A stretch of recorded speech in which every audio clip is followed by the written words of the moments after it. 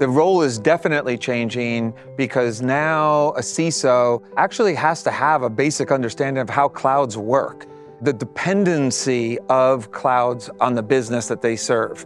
So there's a coherence across these systems that a CISO has to kind of think about, not only these cloud boundaries, but the trust boundaries between them.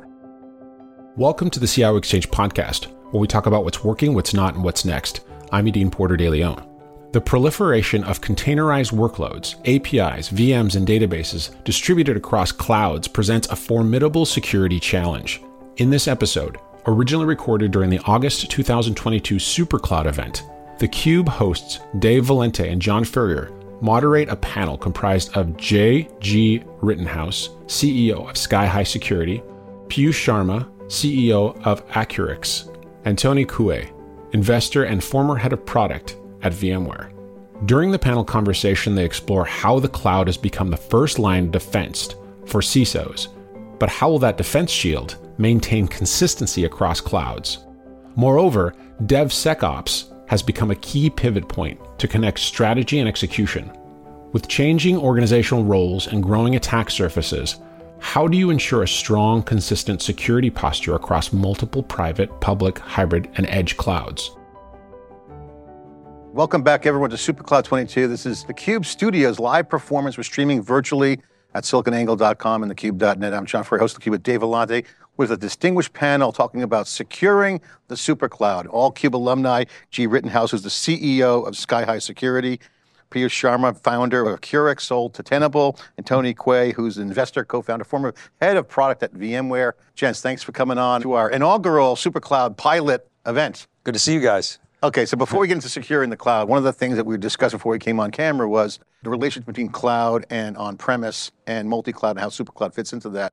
At the end of the day, security is driving a lot of the conversations at the ops side. And dev, shift left is happening. We see that out there. So before we get into it, how do you guys see SuperCloud? We'll go down the line. What is SuperCloud to you? Well, to me, SuperCloud is really the next evolution, the culmination of these services coming all together. As an application developer today, you really don't need to worry about where this thing is sitting or what's the latency, because the internet is fast enough now. I really want to know what services something provides, how do I get access to it. Now, security, we'll talk about that later. That becomes a big issue because of the fragmentation of how security is implemented across all the different vendors. So to me, it's an IP address. I program to it, and off we go. But there's a lot of, like that magic happens. iceberg chart, right? Like I'm the developer touching the APIs up there. There's a bunch of other things below the surface. Okay, looking forward to getting it. G, what's your take? Obviously, we've had many conversations on theCUBE. What's your SuperCloud update? Yeah, so I view it as just an extension of what we see today. Before, maybe 10 years ago, we were mashing up applications built on other SaaS applications and whatnot. Now we're just extending that down to further primitives. We don't really care where our mashup resides, what cloud platform, where it sits, to Tony's point, as long as you have an IP address. But beyond that, we're going to start to get little microservices and deeper into the applications. Piyush, what's your take? I think SuperCloud to me is something that don't exist. It exists only on my laptop. That's the SuperCloud means to me. I know it takes a lot behind the scene to get that working, up and running, but essentially, everything having be able to touch physically versus not being able to touch anything is SuperCloud to me. Mm-hmm. So we see what Victoria was saying. Yeah, we see serverless out there, all these cool things happening. Exactly. And you look at some of the successful companies that have come in, I call it the V2 cloud, some are saying the next gen. They're all building on top of the CapEx.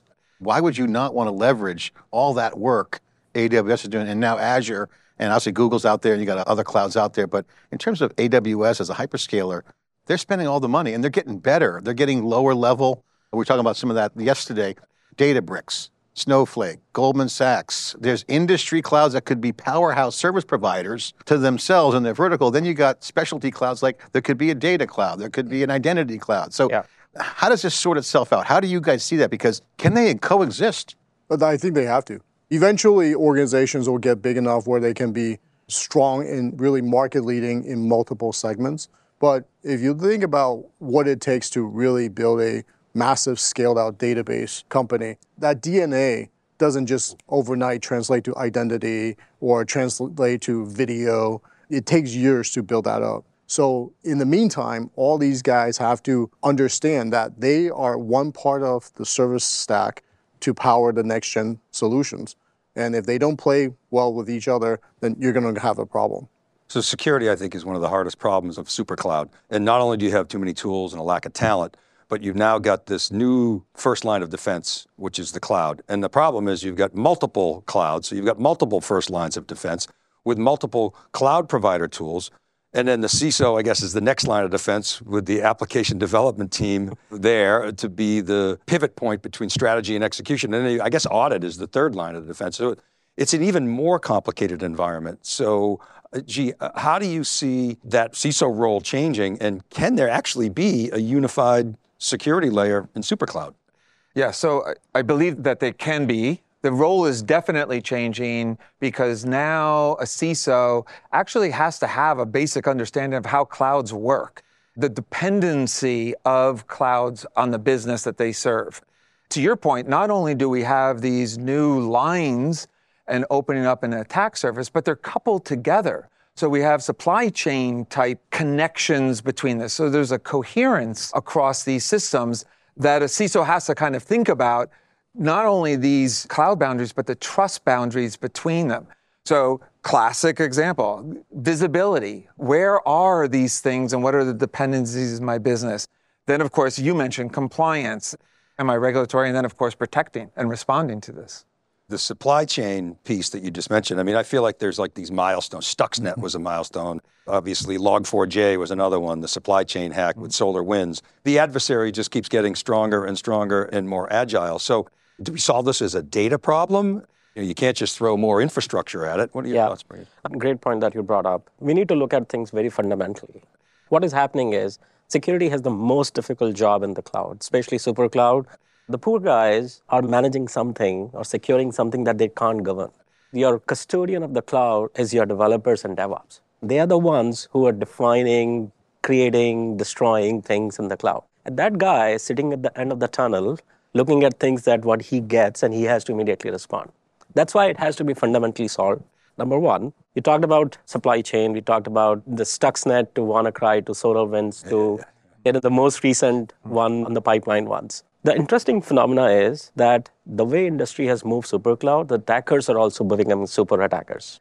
They have not stopped, but they have started slowly moving to the left, which is the governance part. So they have started attacking your source code, impersonating the codes, replacing the binaries, finding vulnerabilities there. If the cloud is built so early, why can't I go early and inject myself? So super hackers is coming to SuperCloud. We're like in Hollywood right now. I mean, this brings up a good point. I mean, this whole trust thing is huge. I mean, I hear zero trust. I think, wait a minute, that's not the conference I was just at. We work with DockerCon, and they were talking about trust services. Yeah. So supply chain source code has trust brokering going on, and yet you got zero trust. Which is which? Or are they contextually different? From my perspective, they're the same, in that zero trust is a framework that starts with minimum privileges and then build up those privileges over time. Normally, in today's dialogue, zero trust is around access. I'm not having a broad access, I'm having a narrow access around an application. But you can also extend those principles to usage. How much privilege do I have within an application? I have to build up my trust to enhance and get extended privileges within an application. Of course, you can then extend this naturally to applications, APIs, applications talking with each other. You have to restrict the attack surface. That is based on a trust model, fundamentally. And then to your point, I mean, there's always this residual that you have to deal with afterwards. So SuperCloud implies more surface area. So here we go. Mm-hmm. And by the way, the AWS was supposed to be at this conference. They said they couldn't make it. They had a schedule issue, but they wanted to be here. But I would ask them, how do you differentiate AWS going forward? Do you go IaaS all the way? Do you release the PaaS layer up? How does this solve? Because you have native clouds that are doing great. The complexity on SuperCloud and multi-cloud has to be solved. Let me offer maybe a different argument. So if you think about, we're all old enough to see the history sort of pendulum shift and is shifting back. In a way, if you're arguing that this combination of all these services in the form of cloud today, essentially moving up stack, this is a architectural pattern that's emerging. And therefore, there needs to be a super cloud almost operating system. So operating systems, if you build one before, you need a scheduler, you need process handler, you need process isolation, you need memory, storage, compute, all that together. Now that is all sitting in different parts of the internet. And there is no operating system. Yes. And that's the gap. And so if you don't even have an operating system, how do you implement security? And that's the pain. Yeah. Because today it's one-off, direct link from service to service. Like how many times can you set up SAML orchestration? You can have an entire team doing that if that's what you have to do. So I think that's ultimately the gap. And we're sort of just revolving around this concept that there's missing an operating system for SuperCloud. It's like Maribel Lopez said on the previous panel, at Lord of the Rings, there will be no one ring to rule them all. I think Or maybe there is needs that. one. But so again, security is the hardest problem. So Snowflake's got to implement its security. Databricks with an open source model has to implement its security. So there's these multiple security models. People talk about zero trust. If I infer what you said, G, it's essentially if you don't have privileged access, you don't get access. Okay, so that's the framework, fine, and then you got to earn it over time. Yeah. Now, companies like Amazon, they have talent and the skills to implement that zero trust framework. Exactly. So the industry, you guys with the R&D have to ultimately build that super cloud framework, don't you? Look, all of the major cloud providers, the ones you mentioned and more, will have their own framework within their own environment. Right. The problem is with SuperCloud, you're extending it across multiple ones. There's no standards. There's no easy way to integrate that. So now all of that is left to the developer who is throwing out code as fast as they can. And their job is to abstract that? I mean, they've got to secure the runtime. They've got to secure the container. You have to abstract it. Right? Okay. But they're not security pros. They're DevOps. But to G's point, everyone's implementing their own little ZTNA. Then inherently, there's a blind trust between two vendors that has to be established. That's implicit, you're saying. Yeah, but it's contractual. It's not technology. Because I'm turning something on in my cloud, you're turning on something in your cloud that says we've got some token exchange, which gives us trust. But what happens if that breaks down? And whatever happens if a third party comes in? I think that's the problem. Yeah. In fact, if I combine one of those comments, the zero trust was built keeping identity, authentication, and authorization in mind. This needs to be extended because the zero trust definition now probably go into integrity. Yeah, exactly. Right? I authenticated, I worked well with Tony in the past, but how do I know that something has changed on the Tony side? That integrity is going to be very, very foundational. Given developers are building those third-party libraries, the source code, pumping stuff, the only way I can validate is, hey, what has changed? And then throw edge into the equation, John, and IoT and machine to machine. Exactly. And it's just... I think we have another example to build on Tony's operating system model, and that is the Cloud Access Service Broker model for SaaS. So we have these services sitting out there. We've brokered them together. They're normally on user policies, what I can have access to, what I can do, what I can't do. But that can be extended down to services and have the same kind of broker arrangement all through APIs.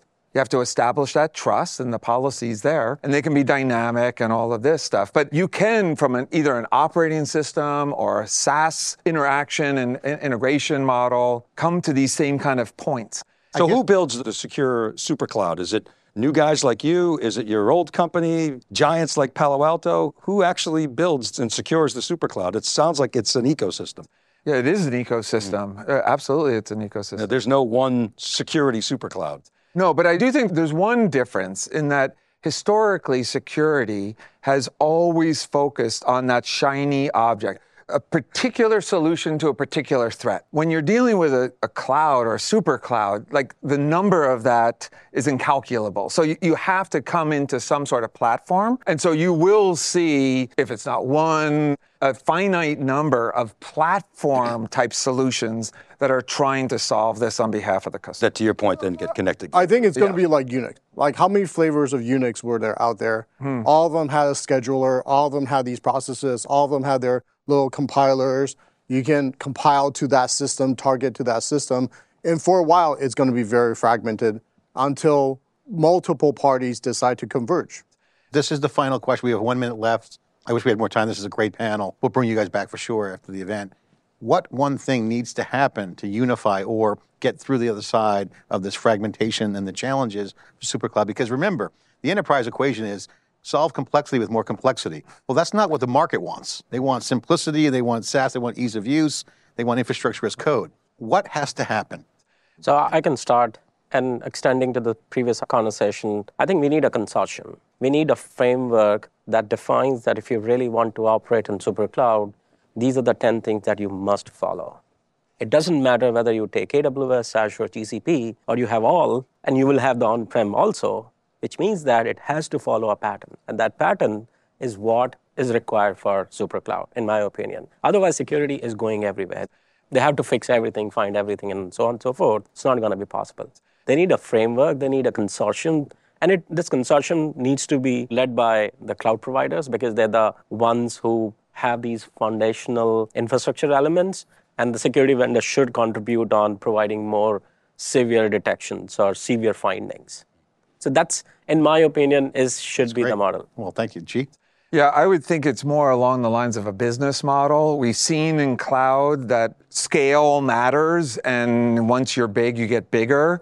We haven't seen that coalesce around either a vendor, a business model, or whatnot to bring all of this and connect it all together yet. So that value proposition in the industry, I think, is missing, but there's elements of it already available. I think there needs to be a mindset. If you look, again, history repeating itself, the internet sort of came together around a set of IETF, RFC standards. Everybody embraced and extended it, but still there was at least a baseline. And I think at that time, the largest and most innovative vendors understood that they couldn't do it by themselves. I think what we need is a mindset where these big guys, like Google, let's take an example, they're not going to win it all, but they can have a substantial share. So how do they collaborate with the ecosystem around a set of standards so that they can bring their differentiation and then embrace everybody together? Guys, this has been fantastic. I mean, I would just chime in. Back in the day, there's proprietary Gnosis, proprietary network protocols. You had kind of an enemy to rally around.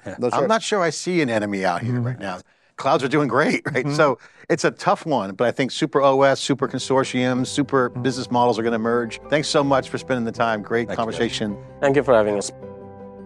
Thank you for listening to this latest episode. Please consider subscribing to the show on Apple Podcasts, Spotify, or wherever you get your podcasts. And for more insights from technology leaders as well as global research on key topics, visit vmware.com/CIO.